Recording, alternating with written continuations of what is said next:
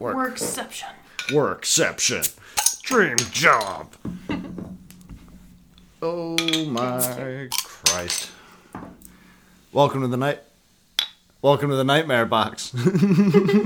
Tried to pour in cheers all in one. Presenting mistakes were made. My name is Brett Bloom. The real Brett Bloom, but we'll get to that here in a minute. I'm sitting across from the beautiful, the effervescent, the soon-to-be insured Kristen Pennington. What? Oh my God, doing adult shit. She's like, I'm gonna start a health savings plan. I might, We're doing big things over here. Artist with health insurance. Just hold on to that other job for no other reason. If I spontaneously die, Brett'll have all the monies to go at war with the other not Brett real Bloom. Brett. Side note, if Kristen spontaneously dies, I did not kill her. So just so that Kristen just kind of floated the concept of getting killed for her life insurance check. So let's clear that up right off the bat. You'll be able to blow up a car finally. Hell fucking yeah. At that rate, I think I could buy like a used Honda Civic. A couple of fireworks, but two birds, one stone, though. You could put my body in the car and blow up the evidence. And you could have a cameo in a film. There you go. It's like when Wes Craven walked by dressed up as Freddy Krueger in his little sweater being a janitor and shit. Slightly more violent, though. Yeah, a lot more violent. It's like, who's that lady in the car? She didn't play into the plot at all. It's like, oh, that's his dead girlfriend? She wanted to be cremated? Again, I do actually. two birds, one stone. They just scraped her charred ashes off of the leather seats. Oh, that got dark. Well, another thing we can get into later is the low budget filmmaking. Okay, you can't always afford the fancy fucking props. If a bitch wants to get cremated and she likes creating stuff, keep her soul happy. You don't. Hunter S. Thompson got shot out of a cannon, okay? Live your dream. They cremated him first, though. Well, I bet you that wasn't his idea. I bet you that was Johnny Depp's idea. Hunter S. Thompson on cocaine probably said, I want my limp corpse to be shot out of a cannon. And Johnny Depp was like, we can't do that on TV. Gotta keep up the PR image. Long work days lead to weird podcasts. Well, they're the best because the like relaxed episode. It's like, what are you doing? I'm having a few beers after work with my beautiful, Post-work work. my effervescent, my soon to be insured girlfriend. Aww. I don't get to talk to anybody else the way I get to talk to you, or at you, or depending on the mood. I can't just say these things to normal people. I can't walk into the lobby of the animal control shop and be like, "Hey, yo, if you die, can I borrow your body for a fine?" Like, I can say that to you casually over the dinner table. You don't bat an eye. That's what 2 years of dating will do for you. Yeah. But I'm for real though. Like, can you get that on audio recording so that I can play it for the judge? Can I have her body for an hour to an hour and a half before it's officially cremated? I'll give you part of it back. You'll get pieces. Hey, I found her hand, and I'm just waving it by the wrist. God. Like in It with the clown. So Does that with the 5-year-old boy. how's the writing going, Brett? It's going good. I'm feeling pretty manic like the past couple of days. The goal is 1667 for Nano. I've missed 2 days and almost 3 weeks. So the goal is 1667, and I ran out of gas today. Like, I was typing, I was like, I've got one scene, I don't know what the fuck else to write. If I get beyond that one scene, I'm screwed. So I spent the entire afternoon on developing that one scene. And my tank ran empty at word 668. 1,668. Yeah. 1,668. One word over. My brain is fried. Jesus. You literally gave it everything you had. I knew what I meant. That's awesome. Yeah. So I was pretty pumped about that. I had to make a note to myself in the system that the scene does not go where it currently sits by about 20 minutes. So I was like, oh, that would be perfect because that reveals the thing from, and like I'm kind of tying things back up. So there's a big note on the front, like this needs to go back like 40 scenes. So for reference, today is the 13th, so we're nearing the middle of the month. How many pages do you have done? I think I'm at like 85, something like that. I'm definitely barged into over an hour. Yeah, because I had 76 yesterday, and then I've been averaging about 7 pages a day. So yeah, somewhere in the you're low pushing 80s. towards an hour and a half now. Yeah, very close to an hour and a half. It's going to be a thick ass script. It's going to be a lot of fun to go through.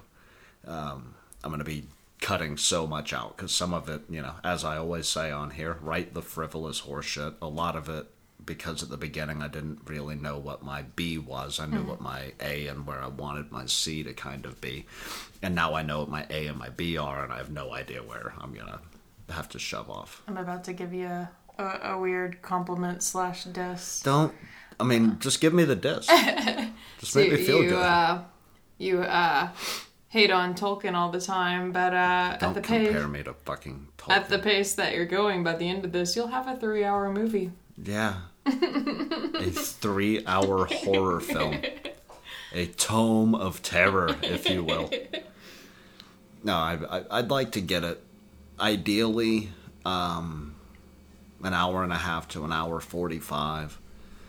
I'm tempted in my life to write like the 2.5-hour Godfather of horror films, where it's like, did you see that movie? Like that movie you can never go back and watch again. Like, but like diehard fans will, watch it once a month. Every Christmas, they'll watch your horror film. Yeah, like what I do with the Die Hard series, and Goodfellas for some fucking weird reason. I will sit down and watch the Goodfellas on a monthly basis. I love that movie. But yeah, that's kind of got the idea from when we sat and watched Hereditary. Like that was a really long horror film. How long was it? I don't remember. I can't remember, but I think it was over 2. Really? Yeah, it was kind of longer. Yeah, it might have been like 1:45 to 2. It might not have been as long as it is in my head, but you just feel like you're getting dragged through glass the entire time. You're like, is this over? Oh my God, please. Oh, it's getting so much worse. I don't... Like, worse in a good way. Yeah. Right now, that would be my goal, was knock Hereditary right off of its little pedestal. I don't want to hate, but we watched the original Texas Chainsaw last night, and it's not a terribly long film, and I wanted it to end. Like... There were interesting parts of it. I feel like it would have been better if it was a bit shorter. Yeah, Kristen was not a fan of the idea of watching it in the first place, and I was. You I proposed was it. Hammered.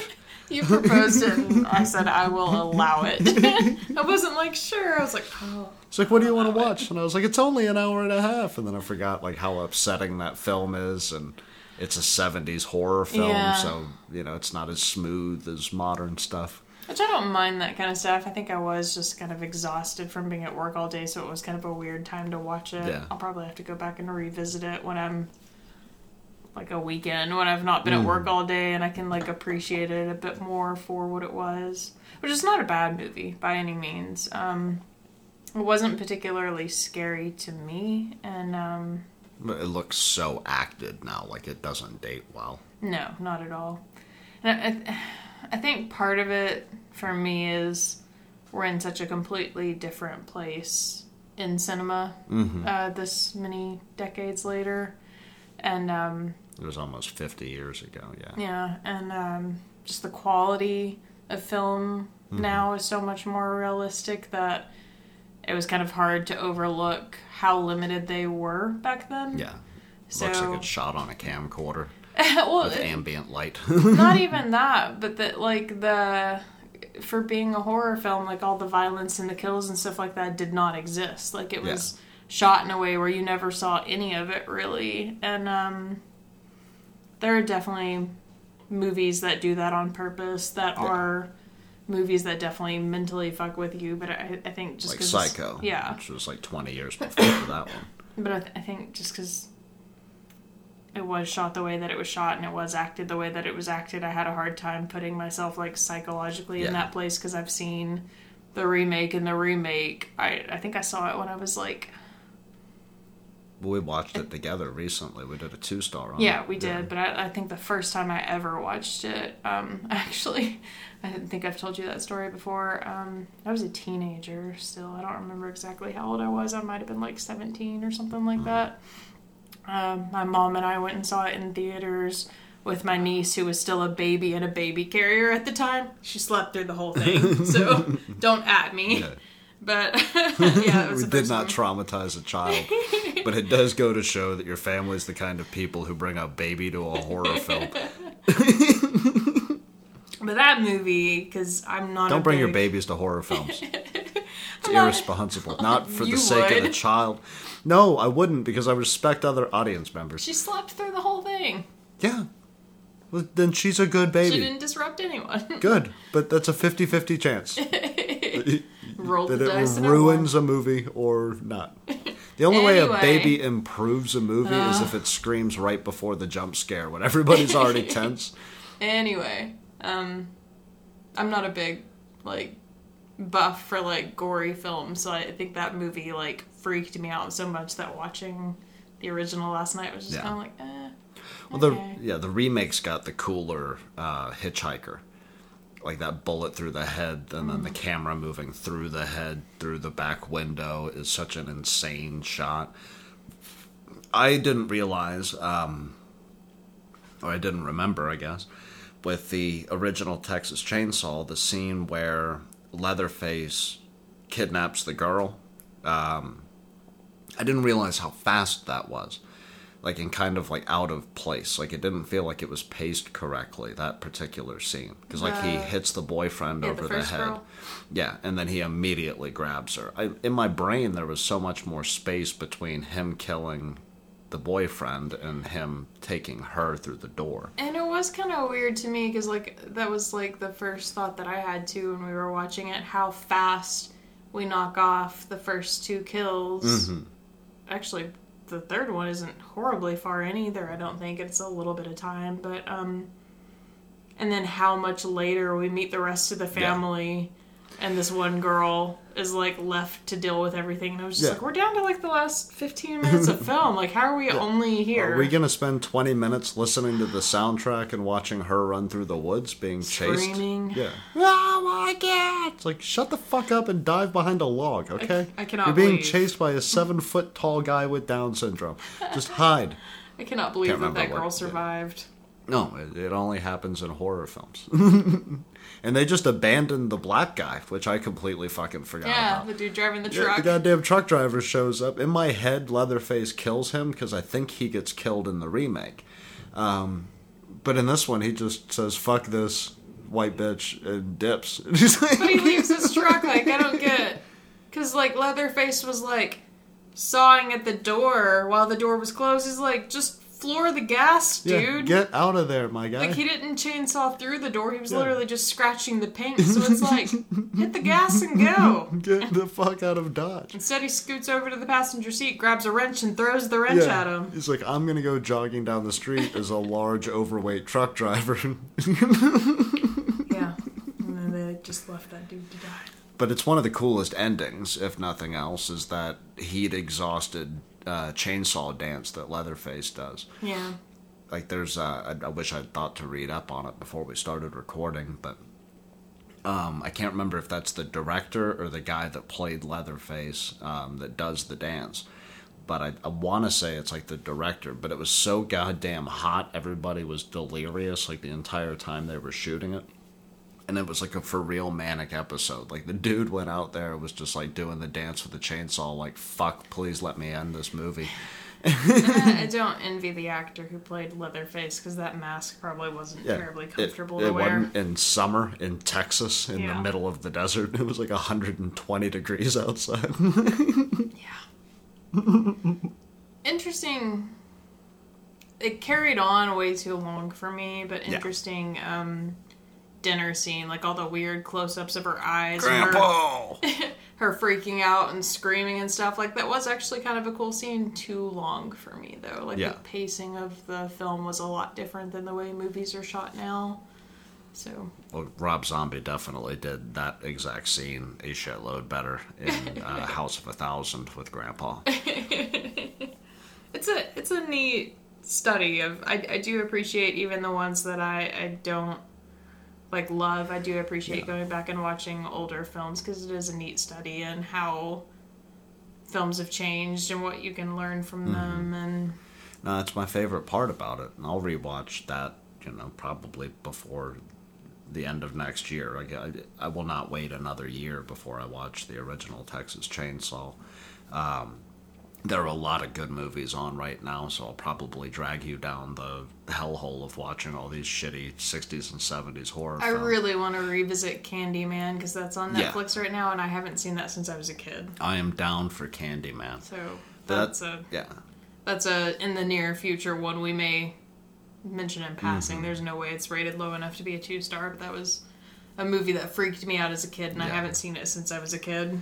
But that's why I like to go back and watch them. I mean, for the nostalgia to a level, but just seeing the change in cinema. Unfortunately, I'm only capable of doing it, it seems, with horror films. I will watch all the old horror movies back to back to back, not just the classics that everybody loves, but like the weird, obscure ones. I love the genre, and I like to see how post-World War II horror was made and post-Vietnam horror was made, and how that Vietnam shift changed the fucking game. Yeah.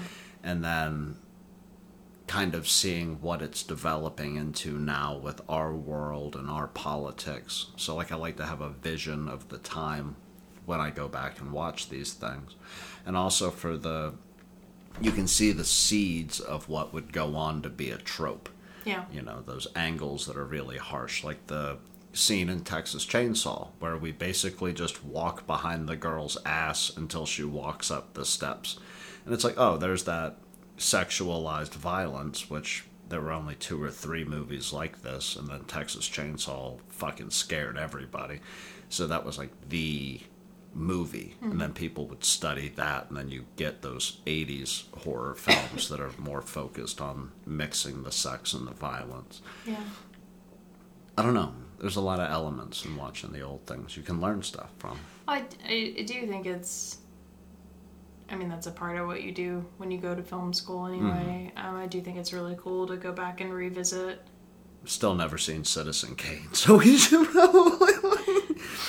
Casablanca. I've seen both. I need you to drag me into the world of old dramas, because I think, a very finite amount of dramas and things like that from the old times. I watched both of those in film school, actually. But that is the thing you do in film school. You study, old films, and they, I feel like most places, mine did, predate all the way back to, the silent film era and stuff. So I do think it's really cool to go back and watch those old films that came about long before I was ever even born, because, there is a lot to learn from people having to adapt to having significantly less films that were made when our grandparents were our age. Yeah. And I mean, I feel like when there's so many limitations because technology wasn't as advanced as it is now, you do have to be more creative, so it's kind of cool to go back and study those old films. But which part of the reason I kind of want to rewatch Candyman too, I do think it's also neat to go back as an adult and revisit a movie that did exist when you were a kid, and you can, hopefully, if you remember it well enough anyway, analyze then why it affected you the way it affected you back then, and kind of have an understanding of how an adult will see something versus a child will see something. So I am kind of excited to revisit some of because I had never seen the original Texas Chainsaw at all. So when we watched it, it's part of my love with the original Pet Sematary film. It scared the fuck out of me when I was a kid. I watch it, it still kind of scares the little kid inside of me. You feel that. You're like, oh, God, no, that scene, And that's another one we rewatched together, and I hadn't seen it since I was probably a teenager, a young adult. It had been years since I had seen it, and I had forgotten a lot of it. Yeah.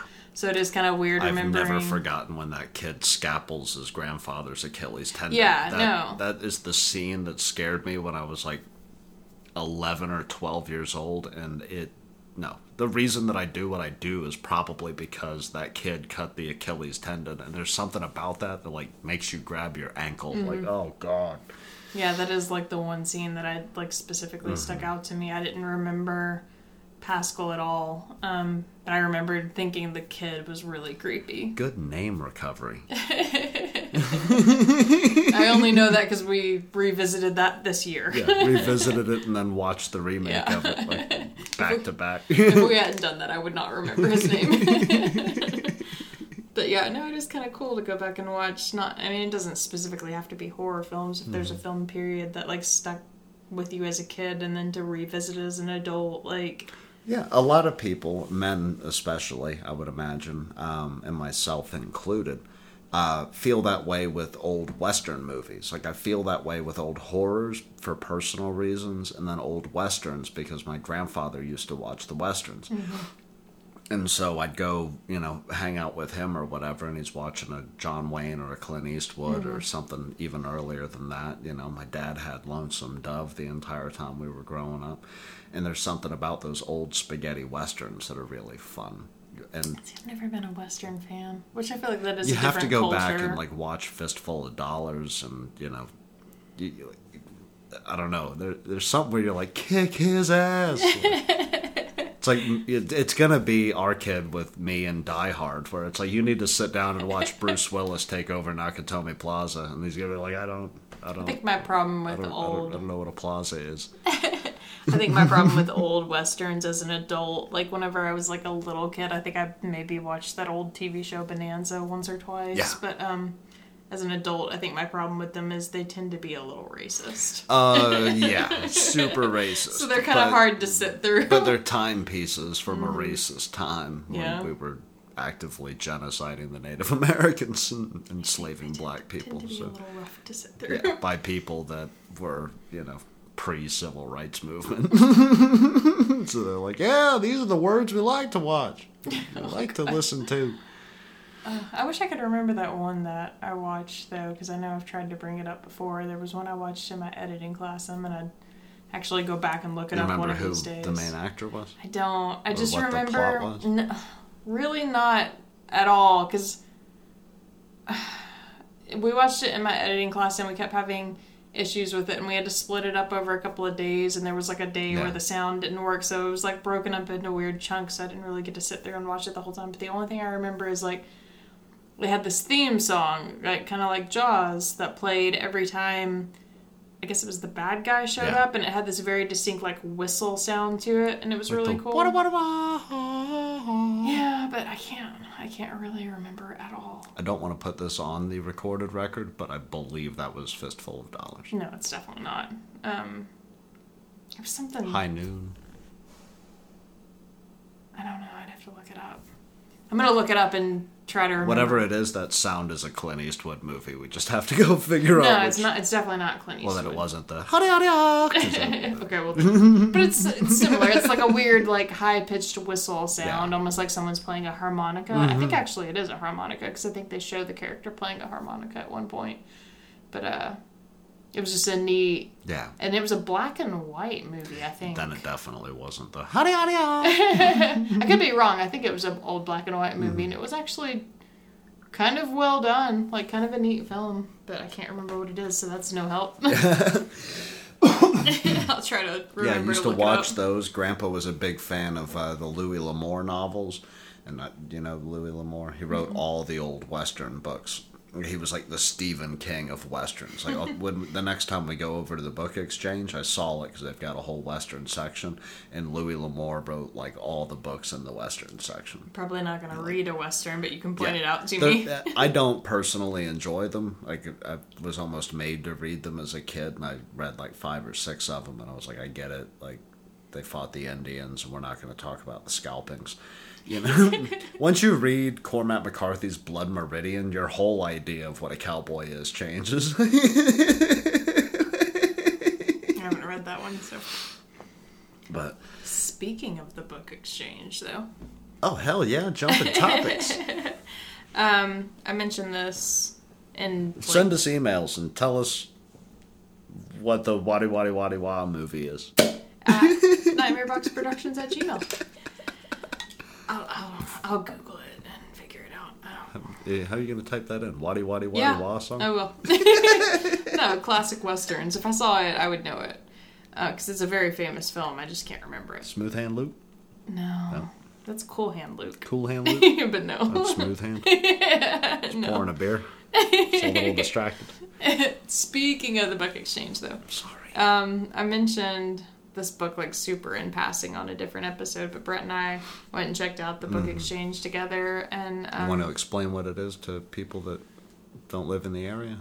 Yeah, so there's a bookstore here in Missoula called the Book Exchange, and they have used books that you can just go buy if you want for really, really affordable prices. Moby Dick, less than $5, no sales tax. Yeah, ridiculously cheap compared to what it would cost you to try to buy online or whatever. But you can also bring in books, which is how they get their used books, and exchange your old book and get a new book. Yeah. So Brett and I went and bought a couple of books. He bought me this book that I have in front of me, which is called Digital Filmmaking 101, an essential guide to producing low-budget movies. And it was the book I mentioned a couple of episodes back, kind of being on the fence about buying, because the reviews mentioned it was a little dated, because it was published in 2001, and for digital technology, that's pretty dated. Yeah, they had Windows 95. They're like, drag the cursor to the right-hand side. But to buy it online, I think it was still like a good $30 or something, and it's only like less than 13. But I cracked it open to actually read it today. I skimmed it while we were at the bookstore and found like a couple of sections that intrigued me enough to get it. But I cracked it open for the first time today to actually start at the beginning and read it. And there is a little note that says, "To Lou, love Mom and Dad." You know who I thought of when you sent me the picture of that autograph? Who? Fight Club. The scene when Lou the gangster comes down and tries to break up the fights, and Tyler Durden flips his shit. That's right. We're having so much fucking fun, Lou. I forgot that character's name was Lou. But this book, like, I didn't even, because I literally just opened it to a random page and skimmed it. I didn't even see the front of it. I thought it was brand new. I didn't realize it was a used book. Yeah. So, Lou, shame on you. I don't think you ever even opened the book at all. I'm telling your mom and bastard. Dad. I wouldn't tell him, because what if Lou killed himself before he could reach his goal? And this was the Christmas present they bought for Lou. I don't think they would have sold his book at a book exchange if Lou killed himself. Most people in grieving tend to hoard. No. If they were like, we were going to give it to him on Christmas, but fuck it, he shot himself in front of his wife on Christmas Eve. Why do you got to make it dark? Because I'm trying to come up with plot lines for my story. I'm sorry, I'm hijacking everything you're saying tonight. I'm not meaning to. But it had me thinking, because there's a chapter, which I've not gotten very far into the book yet, because I just started reading it today, but there's actually it's not a chapter, it's the introduction part where they're talking about the first step to committing to making a movie is telling people you're making a movie. It's very important. And I don't know if Lou gave up this book because he quit, or maybe he just didn't like the book. I don't know. Maybe he needed math money. Maybe. Maybe Lou thought the path to being a filmmaker was too difficult to follow and Lou gave up the book. Maybe Lou had better books to read. I don't know.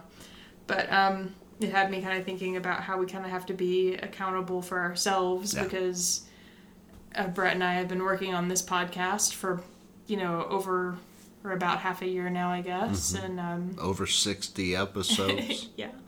And I'm sure you faced a lot of, which we've talked about that, like a lot of trials and struggles and stuff when you were publishing your book and all of the other works that you've done. And every day. And every day. God likes kicking Brett in the dick for reasons unexplained to me as a child. And I know I've produced a lot of my own little short films that maybe didn't necessarily get the amount of attention that I wanted, and it's nice to get that positive feedback and stuff from other people, especially when it comes from strangers. I love my friends and family, but it's a little more rewarding for someone who's not obligated to be nice to you to be like, hey, you did good. They're just looking at the work for what the work is. Yeah.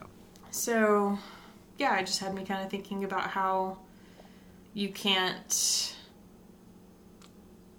put all your eggs, in one basket. You can't be creating work for the sake of someone else telling you did a good job. Yeah. You have to be accountable, or you donate your book to the book exchange because you gave up. Yeah.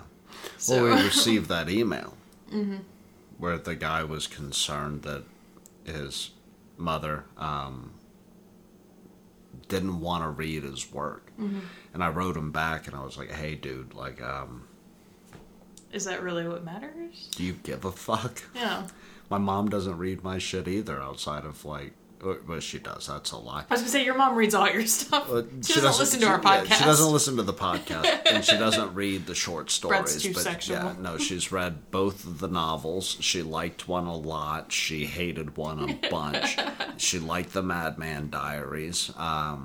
She liked both of the novellas that I sold.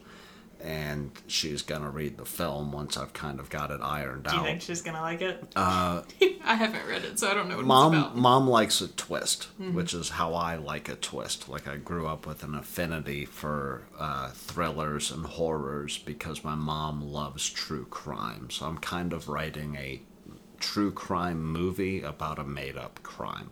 Like, I'm trying to... I don't know how to word it, but... It'll make sense when the film comes out. I can't give anything away to explain it any further than that. There is a crime that has happened. There is a crime that has happened in the past. There are characters that are aware of both of these situations, and they're trying to piece everything together. And the Nightmare Box, the original manuscript, my mom fell in love with it because she couldn't see the twist coming, and then she read it a second time and pieced it together that, like, from line 1 I'd already given away the plot twist. But it gets so lost in the madness that when it comes back through again, everything else kind of made sense. The second film was the second manuscript was way too violent, with none of the plot level twists. It was just, I was pissed off and I was sitting behind a keyboard. Some of the most violent shit that I've ever written. Mom was like, I made it 3/4 of the way through, and I'm not going to lie, have to tap out. But she read novellas. Like, I sold one about a traumatized dad who loses his kid in a school shooting. I sold another about... I really liked that one. Yeah, I wrote another novella that I sold that was about basically a cannibal that lives in the basement of an abandoned cabin and finds a group of school children, and it was kind of like an homage to the Evil Dead and it had its own little flair, and she liked that one. Where was I starting with this thought before I just started jerking myself off? The fact that you don't necessarily need that affirmation, though. No. I mean, even if your mom didn't like your work, it's not like... I like the stories that I've written, and I would like to continue working on those. Because your mom has very clearly not liked one of your works Very before. clearly. My father didn't read a goddamn thing I've written since the 6th grade, and he's dead, so he ain't nothing else. But, like, if I wasted all my time wondering if anybody ever read anything, I'd never write anything. Like, I'm not trying to make a movie that my mom likes, you know? Trying to make a movie that you're proud of at the end of the day. Yeah. I want to write something that scares me so people like me can feel scared again. Like, my mom gets scared by cable... like homicide shows where she's like, oh my god, did you hear? He cut her eye out. And I'm like, well, it's probably because he was jealous of whoever she was looking at, or he was ashamed of his own reflection. And my mom's like, that's a sick thought. And I'm like, no, it's the psychological angle of why you would carve somebody's fucking eyeball out of their head.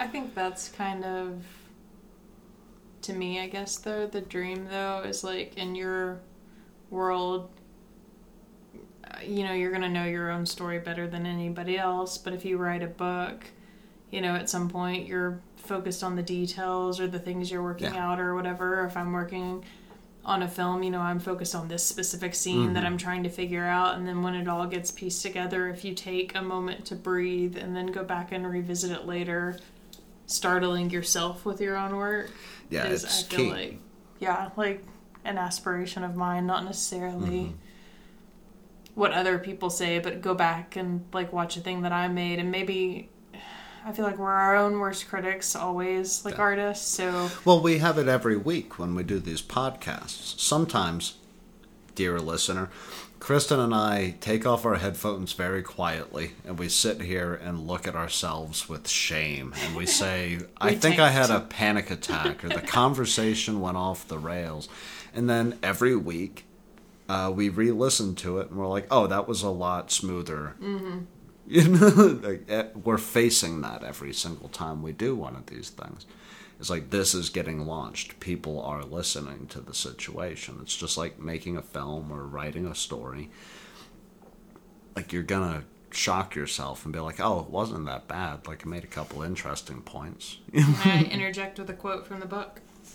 Does it fit? It does. All right. Okay. And I'm almost as smart as John Gaspard. What? You didn't introduce the author. So. Del Newton and John Gaspard. Thought I'd do that before you went quoting things. And I feel like this applies to any work, really, because it takes a lot of heart and a lot of bravery to put yourself out there in that way. But, this is Digital Filmmaking 101, an essential guide to producing low-budget movies by Del Newton and John Gaspard, I guess is how you pronounce it. And this is just in the introduction, so I'm not really giving anything away about the book. Some people will tell you that making your own movie is impossible. We've heard that, and so have lots of other movie makers. What makes independent movies happen is a fierce persistence of vision, a complete unwillingness to give up even when all signs and reason say you should. Be sure you have a bunch of this persistence stored up in your closet, in the attic, and under the basement steps before you start. You'll need all you can get your hands on. Mm-hmm. So. You can tap out whenever you want to. We're waiting on the competition pool to die down a little bit so that shit gets a little louder when we speak. But I mean, that's your call. You want to ring the bell? Like, it's like what they talk about in SEALs training. It's like, when you're beaten, ring the goddamn bell. I've never been in SEALs training. I just spent a lot of time with people that rang the bell, and they're like, I was going to be a SEAL. And it's like, you tapped. You're done. I didn't have the balls to try it in the first place. I'm to what most people are to writers. I am that to SEALs. It's like, I've got a story inside me. And it's like, do you have an extra hour a week to write the fucking thing? Yes? Oh, and you're not doing it? Go fuck yourself. Take a good, long, hard look at yourself in the mirror and then turn it into a phallic symbol and shove it right up your ass. Get behind the computer. If you're brave enough to get behind the computer, who gives a fuck what the other person thinks who is not brave enough to get behind the computer? Like, who are you trying to impress who's never held a fucking camera? Who's a comedian trying to impress that never told a fucking joke? Like, fuck those people. That's not why you do this. It's not why you're involved in it in the first fucking place. If you want to write a movie, write a fucking movie. If you want to make a film, make a film. You want to play music, play music. If you get a guitar in a goddamn pawn shop, you can do that for $35. You can get some cheap-ass, half-busted acoustic guitar. And you can write your fucking song. And if you play that song and some shithead who's never played the goddamn guitar goes, I don't like your song, beat him to death with your $35 guitar and go buy a more expensive one. Fuck that guy. Don't beat him to death. Well, metaphorically beat him to death, like inside of your own brain with your guitar. Fox doesn't endorse murder. No, not murder, but violence. Only if it's in your art. But you get what I mean, right? Mm-hmm. Like, there's so many people that are like, man, I wish my mom gave a fuck, you know, like, for example. Or my dad. I wish my dad gave a fuck. I've been the I wish my dad gave a fuck for the past 28 years. Like, sure, fine, whatever. But I've done something that he can't do. And so, like, in much of that same way, like, if you're afraid that, you know, Courtney down the road's not going to like my love poem. And it's like, does Courtney write love poems? Has she ever tried that? Ever? Like, sat there and tried to pour herself onto a page? Then who gives a fuck about her opinion, you know? Like, I don't know, it frustrates me. People get so disheartened and they blame it on other people instead of turning it in on themselves. I will, as an aside, say that I have had moments where I felt disheartened because it was like I thought. And I'm not yelling at you, I am, but no. I'm not yelling at you. No. I'm just saying, as an aside, for someone who's feeling a little targeted right now. I'm sorry, I didn't mean to target you. I was that person today. So, man, I wish I was a basketball player. It's like I don't own a basketball. So I'm just saying. I will say, as an aside to this conversation, I have definitely felt disheartened that work that I had done didn't generate more interest than it did. So you can have moments where you feel a little bummed or whatever, and if you need to take a day off to kind of just wallow in that, and that's really what you need, then that's all right. But then taking a day off is a brilliant idea, especially if you feel like you're getting burned out or self-conscious about something. But the important thing is to come back harder, So, as Eminem says in my favorite song to listen to when I'm sad, I'm back on that bowl like a cowboy. That quote got butchered so hard in different podcasts. I don't remember which one, but that quote got brought up in an earlier podcast, and it was not Again, the right quote. It got brought up yesterday because I was feeling sad. So if it comes off like I'm coming off like an arrogant dickhead who's never had a bad day of writing, I'm not trying to do that either. I have them all the time. They're called all days that end in Y. That's not true. No, yeah, I screwed up the saying. It's I scream "Why God" in the mirror every morning. You're terrible. Is it time to get off here? What are we at? 40 minutes. I had other topics I wanted to talk about. Well, we can dive into them. I thought we were on a positive stretch. I feel like you're being, what's the word? Self-deprecating? Self-depreciating? Self-deprecating. Deprecating? Is it deprecating? Well, I am self-deprecating, but I'm self-deprecating for a very good Why point. is it pronounced deprecating when you're talking about yourself, but if you're talking about the value of an object, it's depreciating? Have you ever thought of that? Because they're different words. Are they spelled differently? I believe so. Are they really? Okay, I don't I think there's depreciate and deprecate. Yeah, because something depreciates in value and... Well, deprecation is yeah.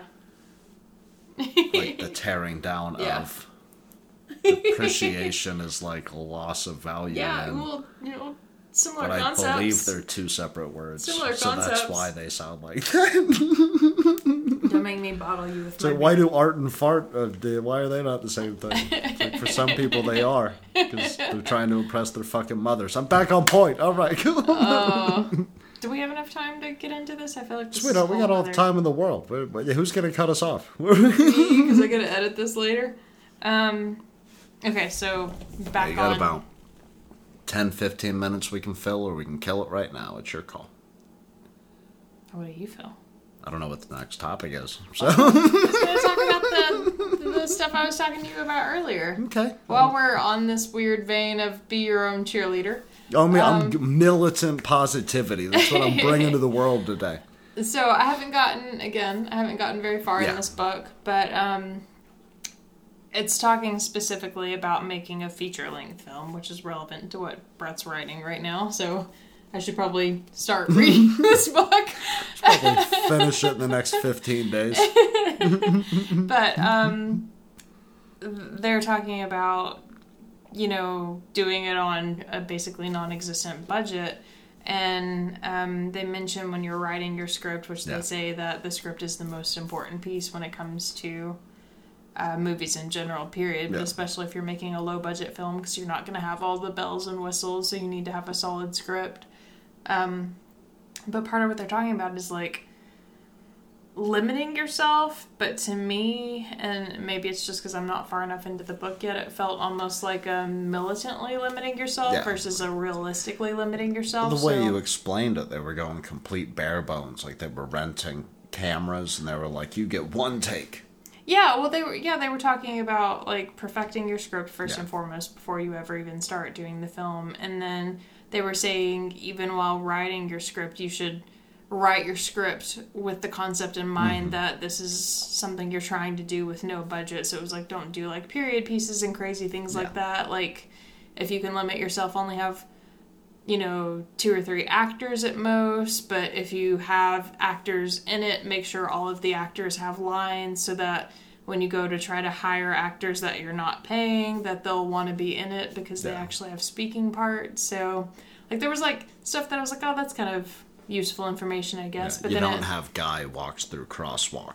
Yeah. And they used the example of, a waitress in...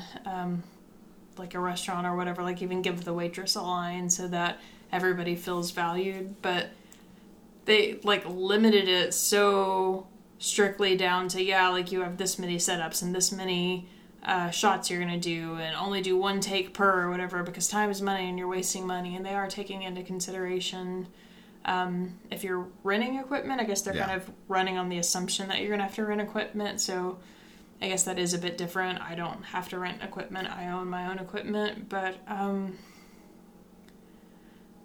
the value in that, we shot a short film for a college project. And to be fair, I was in college. I had access to equipment, so I didn't have to pay for any of the equipment. But, we shot a short film in college where we did stunt work that seemed a little unrealistic to other people. So... where do you draw the line? Because I don't think I've ever seen you write a work period where you were I gotta be realistic here. Let me cut this scene because we can't do this scene. Between being realistic and just legitimately limiting yourself. Well, when I'm writing it, I don't give a fuck about the realism. Yeah. Well, not the realism of the story, the ability for us to the shoot ability it. to do it. I have an active, ongoing idea for a TV show that opens with us blowing up a car. And I fully believe that in the shooting of the concept trailer, we can blow up a car. Brett lets me worry about how these things come to fruition, though. I really don't. I normally make them happen. You're like, well, how are we going to chainsaw down a door? And I'm like, well, I'm here, and here's a chainsaw, and there's a door that I bought. So, we just take the thing that I have, and we put it in the thing that I have, and you stand over there with a camera, and you, watch it happen. The scene. I will buy, a $500 car and blow it up. I'm not... I'll give you everything you need to make the shot happen. I'm not just sitting on the sideline going, Kristen, why don't you call the fire department? But, how valid do you think that is? Do you think you should limit It's yourself? valid. I would say if you're planning on shooting an entire thing, which I have a concept for homework assignments that we can get to before we close this out, that we can revisit later. But I think if you've got an idea in your head, you write the idea in your head. And you write it down to the finite details to where you can hand it over to a director and it's good. And then if you're limited, you chop that down to a concept trailer and try to sell the concept. You try to get interest in the concept. And you open up a Patreon account and you say, hey guys, we can't afford the $20,000 it's going to take to make this film, but we know that we can make it on $20,000. Here's the concept trailer. Are you interested? Then you also have to worry about if a production company buys you out, that you won't actually get to be a part of it anymore. Well, then they won't be able to buy it because it's a very important thing to me. Because I own a production company. You can give us the money and give us somebody who stands over us and make sure that we spend the money appropriately. But outside of that, go fuck your mother. We're making the kind of films that we want to watch. But if you got a big, lavish idea, if you are writing a timepiece, I guarantee you that the writer who wrote Peaky Blinders, the original idea, was probably eating ramen out of a coffee cup. I don't know. Do you think he had the millions of dollars that was needed to turn entire Birmingham into a timepiece? Not personally, but I guarantee that writer had done some pretty serious work before. That's a very well done show. Yeah, it's a writing team at that point with the final process, but whoever pushed that initial idea was probably not some cushy dude. It's probably some kid in Birmingham. We'd have to look into it. Yeah, I'm just using it as an example. I was like, that one's very well done. I know my favorite horror movie is The Last House on the Left. It was shot by Wes Craven and a bunch of college kids with a fucking camcorder. Saw. Bathroom. Which I've mentioned him before. The guy who, what is his name? David Sandberg. The guy that did Lights Out, which I haven't seen Lights Out, to be fair. That movie could suck.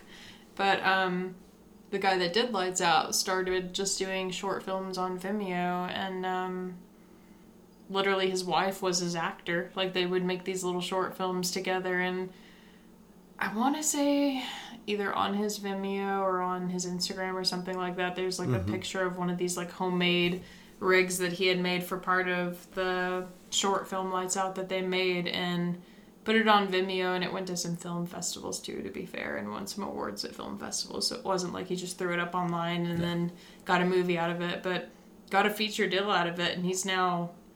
Yeah. Like, that's what he does for a living now. If you want to make Paranormal Activity, you can make it for $15 and a camera. Because all you have to do is make one dude jump at the camera and make something else get pulled away with fishing line. You can make that movie enough to sell it. But, it wasn't like it just ended there. Like, that kickstarted his career. He's done like other feature films that other people have paid for. Because then they give you the money, and then you write for the money that you can now make, and eventually you wind up with the Avengers 54. Thanos and his infinity anal beads, or whatever the fuck they come up with at that point. You try to push buttons, I swear. It's the post-work episode. Do what? I said, I know you know it's stones. I know you haven't seen it, but you know it's not anal beads. No, it's episode 54. We're way beyond the stones. Point is, go make shit. What's point 3? Because you had a third point. Did I? Yeah. I don't know. You hit me with 3 of them earlier, and I was like, let's do it. I don't remember. It's all gone. A beer and a sippin'. I started to say half, and I looked over and I was like, I'm literally just a beer and a sippin'. Well, the last important point that I had for today is I want to kind of discuss with you, and we can do a lot of this in private. We don't necessarily, if you disagree, have to stick to this exact thing. But I wanted to kind of hit you with an idea for the homework assignments, which kind of falls in line with low-budget films and writing for a thing that works, because I feel that writing for a thing that you're going to shoot makes a lot of sense. I feel like you're about to hit me with something very complex. I don't know what you're going to say. No, it's almost ridiculously simple. Okay. I'm a little nervous for some reason. I'm like, oh, God. I'm not giving you a script or anything. Okay. No, it's just stuff we've already talked about.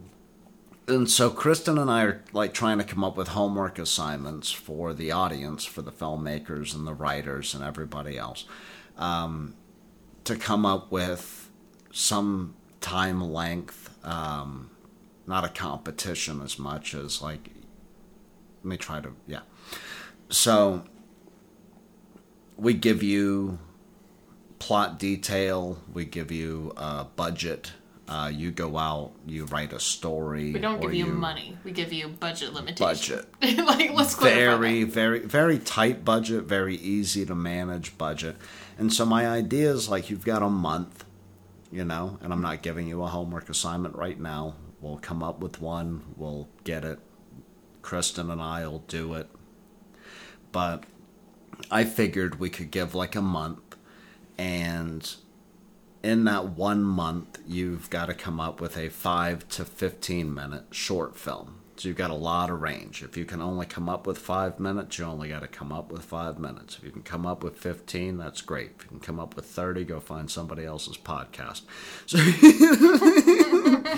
you got 5 to 15 minutes with certain prescribed elements. So we may say, for this month's film, you've got a budget of $25. Go to Goodwill. Buy 3 things at Goodwill with your $25. Make them key plot points. I want to see film of you going to the Goodwill, or pictures, so I know that you got them in the Goodwill. with like pictures of the price tag. And I want to see those same 3 objects in your film. Or for this film, we're doing a black and white. You can't do anything outside of a black and white. Like, ideas like that. And then we set it up to where it's either like the 1st or the 30th of every month. And we let everybody make their films. Send them in. We'll pick a couple of them. We'll put them up on the website so you guys can watch them. And then we'll do a bonus episode, was my thought, where once a month we drop 3 in 1 week. And we watch all of the things. We take notes on all of the things. And like the 5 or 10 or however many submissions we get, we'll play it, respectfully. We can do a dive into how one person did it versus how a different person did it, and you guys will be able to go back to the website and watch the films and discuss it amongst yourselves. And then the same day that we do the bonus episode, we drop the next homework assignment, so you'd have another 30 days to come up with a 5 to 15 minute short film. Keeps everybody active. I think it'd be a lot of fun if we give Kristen and I a thing to write and shoot once a month that wouldn't take a whole lot of our time. And I mean, it'll be more difficult for us because I do a lot of writing on the side and Kristen has to edit a shitload of these things already. Yeah. But hours upon hours. It would be kind of cool too. I don't know how you'd realistically do it for a film, but like, I'm sure you had to do it because I definitely had to do it in college and you did way more writing than I did. But, you know how, like, in college they would make you do those things where you would have a chunk of a story you would write and then you would pass it to the next person, they would add to it, and then the next person would add to it. That would be a lot of fun. I was like, that would be cool to do with a film, but I don't know how you'd realistically do it because nobody would have the same actors. What if we did, like, a long-term thing with that?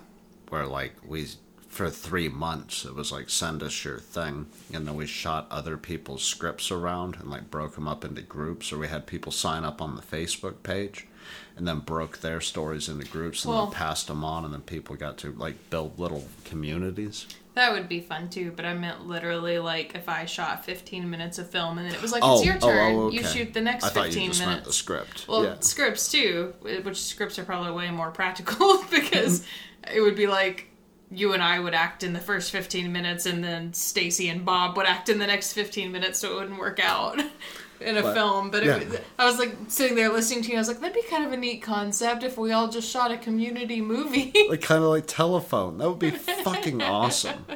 Where like we picked a winner. That would be a yearly thing we could do. We pick a winner from each month, and then that becomes our crew. So, like, it's you and I and the 12 people that have won from the month, or however many people. Maybe one dude just kicks ass 10 months straight. We've only had a crew of 4 people.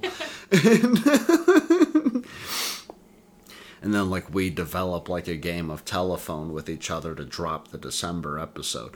But I'm bouncing around ideas in my brain for homework assignments. We can't give them all away there, love. Okay. You gotta leave them something to write us about. Okay. So if you guys would be interested in like the homework assignment side of things, hit us up on Facebook or write us an email. If you've got anything that you would like to do that like you want to do, but you don't have an excuse to do it, and you just need like your own personal NaNoWriMo, to make it fucking happen and get the rough draft. You need me to come beat you up with Lou's abandoned book. Exactly. Kristen and I are always willing and ready to read your emails, reply to your messages, and give you all the militant positivity that one can possibly fucking handle. But I think that's time. You got anything else to say? Nah, we'll save it for the next one. I got plenty of notes left. I think you've got plenty of notes left. How do you feel about this episode? It sucked. It's the worst ever. Do you want your mom to listen to it? She doesn't. Probably not, actually. Yeah, Mom lost me a long time ago. Mom's like, I made it 3 episodes in, and then you started talking about like fucking your 3rd grade teacher, and it was a problem. So That didn't happen, but alright. Something about my third grade teacher. It's always something about my third grade. Fuck that cunt. But if I can find one person I want to approve of my work, it's my third grade teacher. But simultaneously, I hope that, her kids were almost starving to death and ate her for sustenance. Alright then. Alright. So if you want to send us an email, you can do that at nightmareboxproductions@gmail.com. There are things that we have where you can reach us. Facebook is facebook.com/nightmareboxproductions. Go over to the Instagram and take a picture of whatever the fuck you're doing right now. Not eating your third grade teacher, that's for sure. That would be at nightmareboxproductions. If you want to tweet me about your desire to eat your third grade teacher, no photos attached, please. That would be at nightmareboxpro. We can go over to youtube.com/Kristen Pennington. You can watch the dolls. You can watch everything Kristen's working on and will be working on. You can feel free to tell me how I suck. Igba. Fuck it. You do that right there at the nightmarebox.com thing blog, whatever the fuck the that nightmarebox.blog. Or you can go over to the website. And the book's at the bottom right, and the dolls is once again up in the top right. There's a couple of stories that are on there. Eventually, after this month, I'll get better about getting you one story a week like I used to do. I get it. Quit fucking telling me that I was better before. And also go check out The Art of Wargaming, featuring Yaga and Oni. They're doing big things over there. Secondary podcast that we host. We're production. Yeah, we produce. We produce. We don't host it. Yaga and Oni our production company hosts it on our site, I guess. But yeah, we produce it. We're not. It's confusing. You won't find Brett and I on that show. Yeah, but it is our show. No, you can find me on the first episode because I produced it. You can find them forever apologizing to me about having to edit it, but I am not on it. But that's the end of the post work episode. So, I love you, sweetheart. I love you. What are we having for dinner? Food. To food. I love you. I love you. And I love you guys. And we'll talk to you later this week.